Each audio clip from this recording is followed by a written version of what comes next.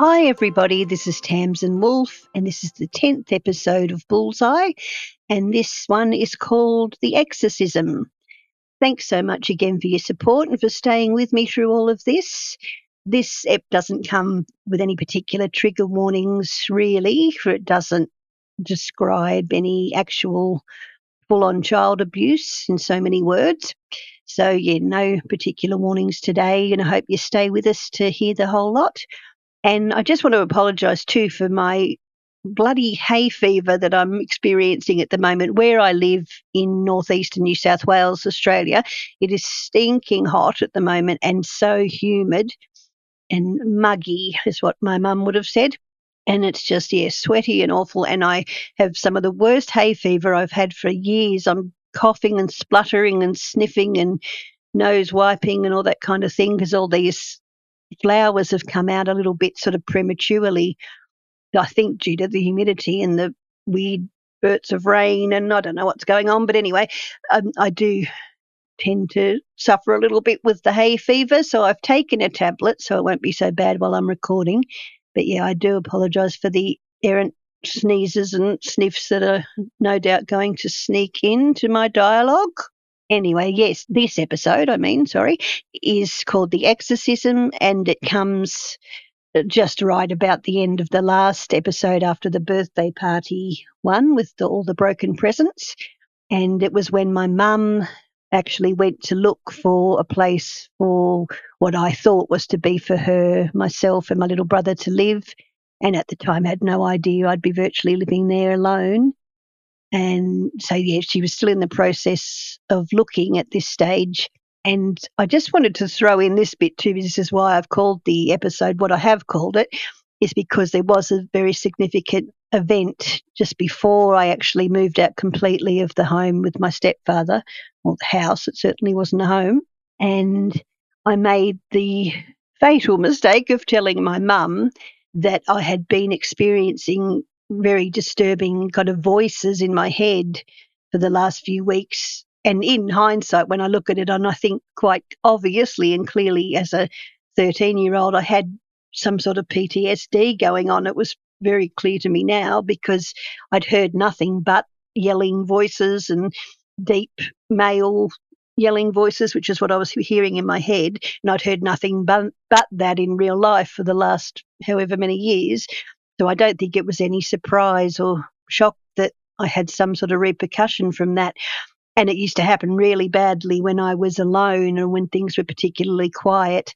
I'd have roaring male voices in my head, and it was obviously very traumatic and I couldn't stop it. And a lot of the time I couldn't sleep because of it. And it certainly wasn't due to any kind of, typical mental illness where voices are involved. I know that now. It just clearly that wasn't what was going on to me. Yeah, just all trauma-related stuff that would have been pretty understandable. So, yeah, I remember telling my mum that, and at the stage that I told her, it was one of my mother's and my stepfather's times of a brief foray into some kind of newborn, not newborn, what do you call it, born again Christian thing that they were going through.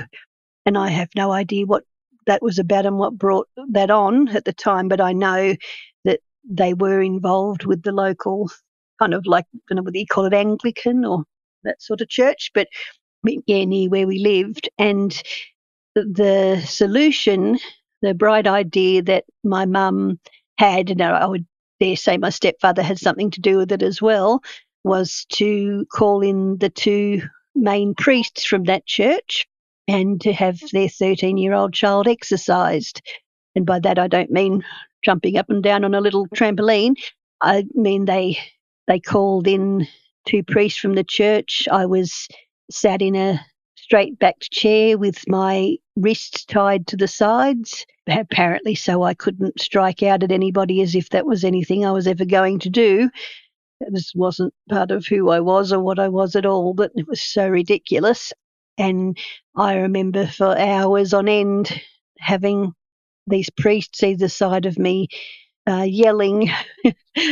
Can you believe the theory they come up with when it was supposed to be that this was to help me with my male yelling voices? So they brought another couple in and they yelled Bible verses at me and, did all the whole movie thing of, the devil shall be cast out and all that kind of business. And, not saying, I don't want to say striking me over the head with a Bible, but hitting me on the head with a Bible to emphasize their words. I didn't mean to the point of knocking me out or anything, but they were very physical. And so that was the big solution for obvious trauma that I had experienced just before I was to leave this place. So, that's just to provide a little bit more insight into the bizarre nature of my mother's thinking or not thinking, and the really bizarre solutions she'd come up with if ever I approached her for help in any way, which I learned very quickly after that never to do again. And so, where this takes up is after the birthday party one, my mum was looking for a place to put me, more or less.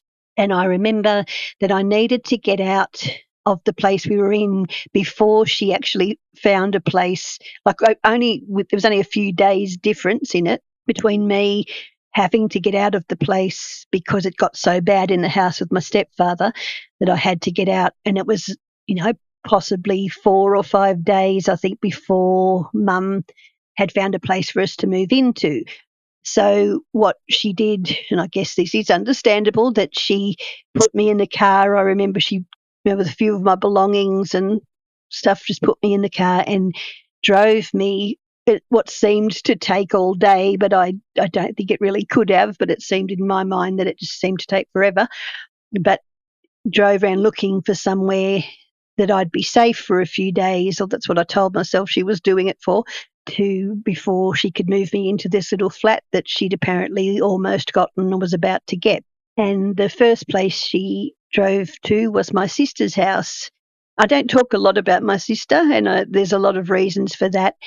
I don't believe I've ever been so hurt and betrayed by a single person in my life more than my sister. And so I always find it very hard to talk about her because all I ever wanted was an older sibling that was going to look out for me and loved me unconditionally. And I know I've just wanted that so badly, and I realised quite early on that was never going to happen with her either. And again, whatever excuse needs to be made, but she had her own demons to deal with. She'd lived through some of this stuff herself. She'd been chopped and changed and thrown around and probably felt very unwanted herself, I would say. And so she would have been, if I was 13, she was about 18 at the time, and she was living in, to be honest, what really was a very tiny little flat that was on the other side of town to where we lived. And she had just moved in there with her boyfriend, who I think was about the same age as her, or possibly a little bit older.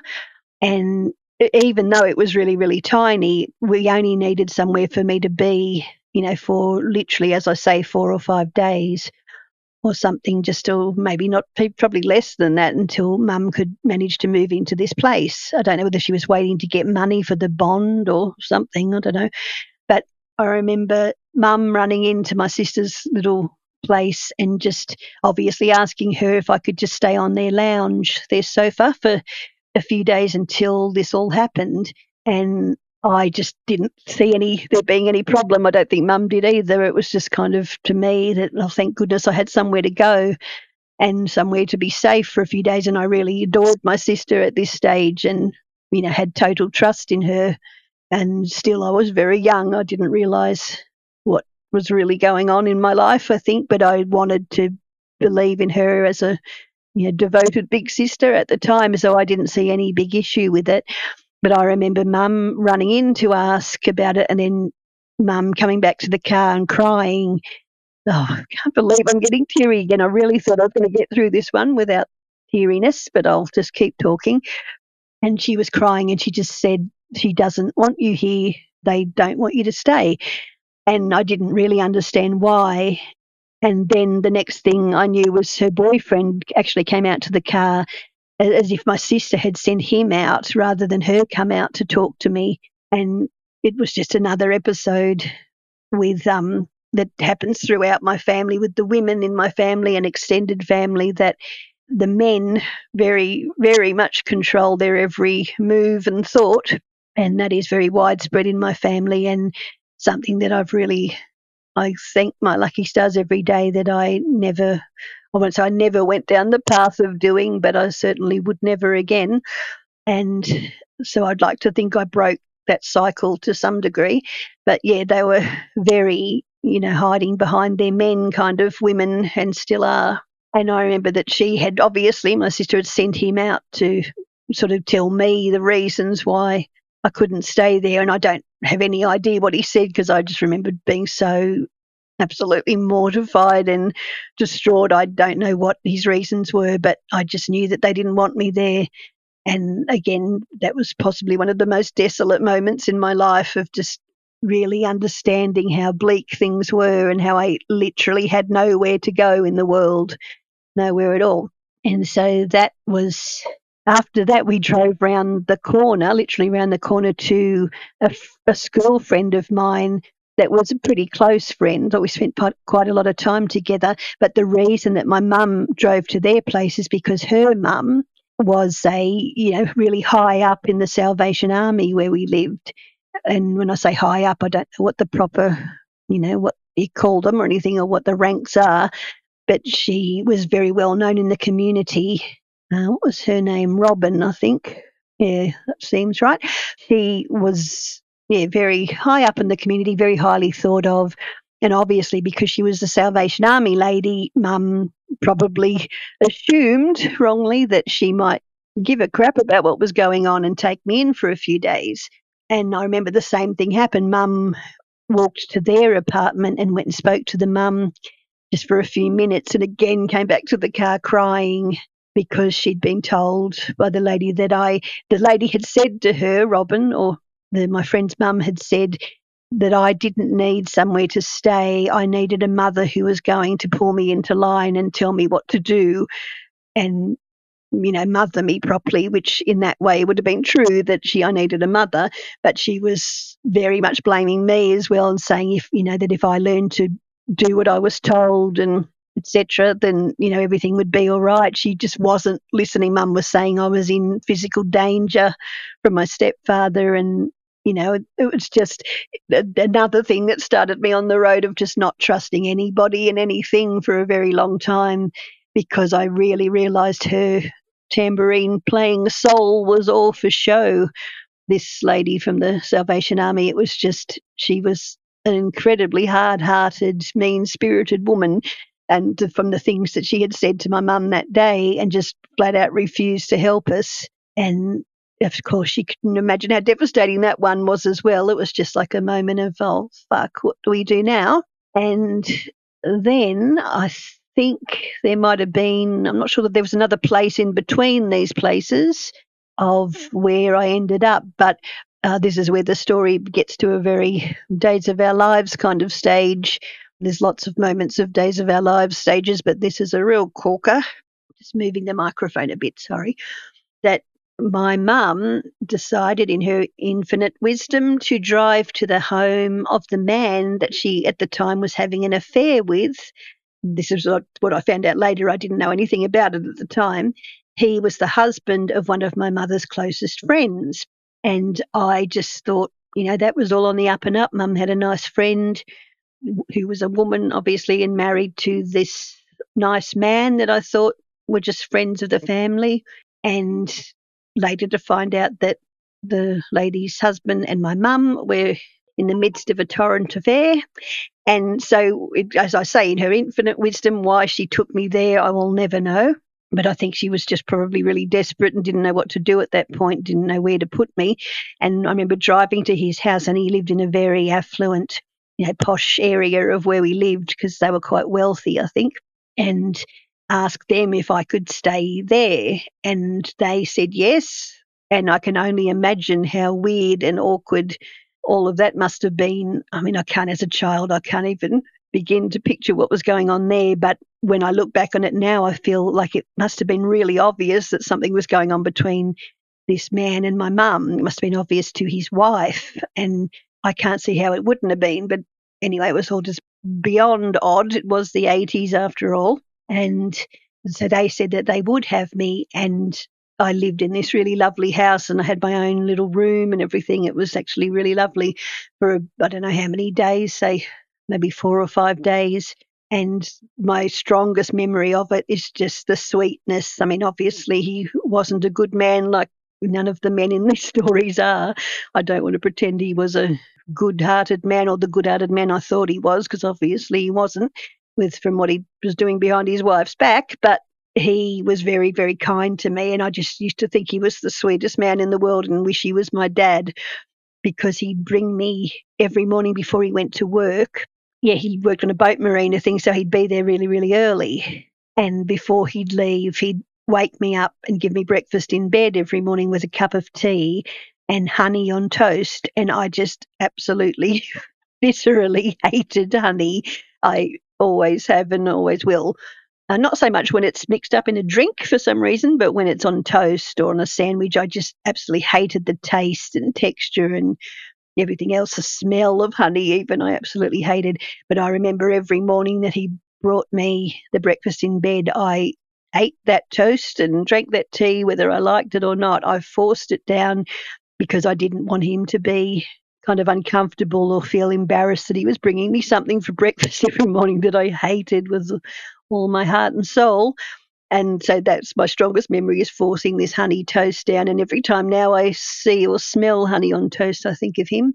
But to me, he was a very sweet and kind man. And then after that, I remember being at their house for a while, and then it was maybe only for another couple of days after that that I moved out of that place and was put with another one of my mum's friends that lived very, very close to where we'd lived, still at the motel where we lived and where they'd managed it. But these people that lived around the corner that were just very, very simple, humble folk, and were, again, just absolutely lovely to me and doted on me the whole time I was there, which was, I will never forget these things. I'll never forget these people. Getting teary again, that were so good to me in this time, because I soaked up every little iota of love that was coming at me, because it didn't feel like there was much a lot of the time. So these people that were very kind to me, I'll always remember and always be grateful for. A few of them have passed away now at this point, as they were older people. Yeah, but I'll never forget them. And then I remember being at that house with these other people around the corner, and then being moved into this little tiny flat that Mum had found us. And I remember that even as we moved in there, because she hardly moved anything in, there was just I think there was one little couch and there was the TV. The best thing that I remember is that the saving grace was the record player came with her. So she did bring a record player, and I had all my records that were just they were the be all and end all. The joy in my life were my records and my music. So at least I had a record player. I'll always be grateful for that. But there was very little else there. She certainly didn't decorate anything, or there wasn't any sort of pretty things around or anything. And to my recollection, I would say the whole time I was there, I don't recall her doing a shop and bringing food home ever, not ever. And I can honestly say say in a court of law, I don't believe that ever happened. But then I would also admit to maybe that I can't remember occasions when she did, but it's just that I can feel and see and remember the energy of the little tiny kitchen that was in this place, and it just never had any food in it. There was never any food. There was a little fridge that came with the flat, and there was never any food in it. And obviously, at the start when all this was going on, I thought that all of that would hopefully change, that it was a very sparse, empty flat with no warmth or sense of home or anything at all. There was 2 bedrooms, and my mum did put a bed of her own in one bedroom, and in the other bedroom there was 2 single beds with me and my little brother, or supposed to be for me and my little brother, who was about 3 at the time. I absolutely, and I don't talk about him much either, because there's a bit of a sad outcome to our relationship as well, which is pretty much directly leading to my relationship with my sister, and very outright lies that she's told him about me that he's unfortunately believed, which has broken my heart many times. But I can't do anything about that at this point. So we are also estranged, me and my little brother, but I absolutely adored him and always did every day of his life. He was a beautiful little boy and a beautiful big boy.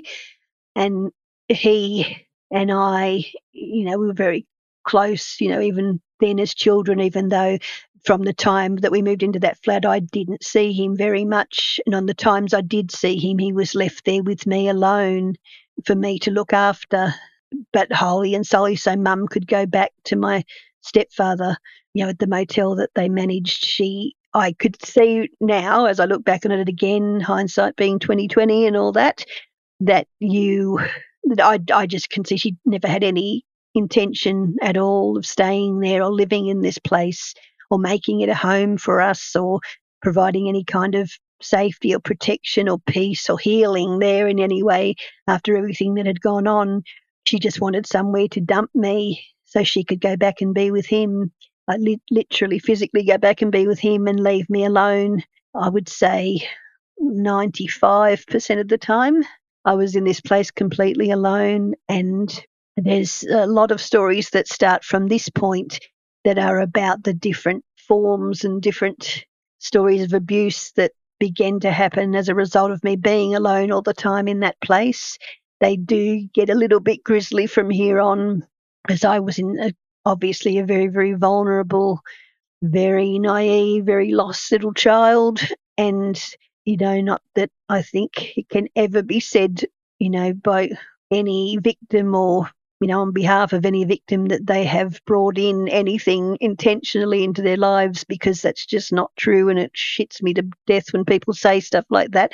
But the lonely, naive, lost girl I was, it's, hence the name of the podcast being called Bullseye again, that I did find myself largely again a target for very, very creepy, very broken men as a result of this time of being very, very alone, very vulnerable, and very scared. And the voices in my head started to grow louder and louder from this time, and they were always much worse when I was on my own, and I was always on my own in this place.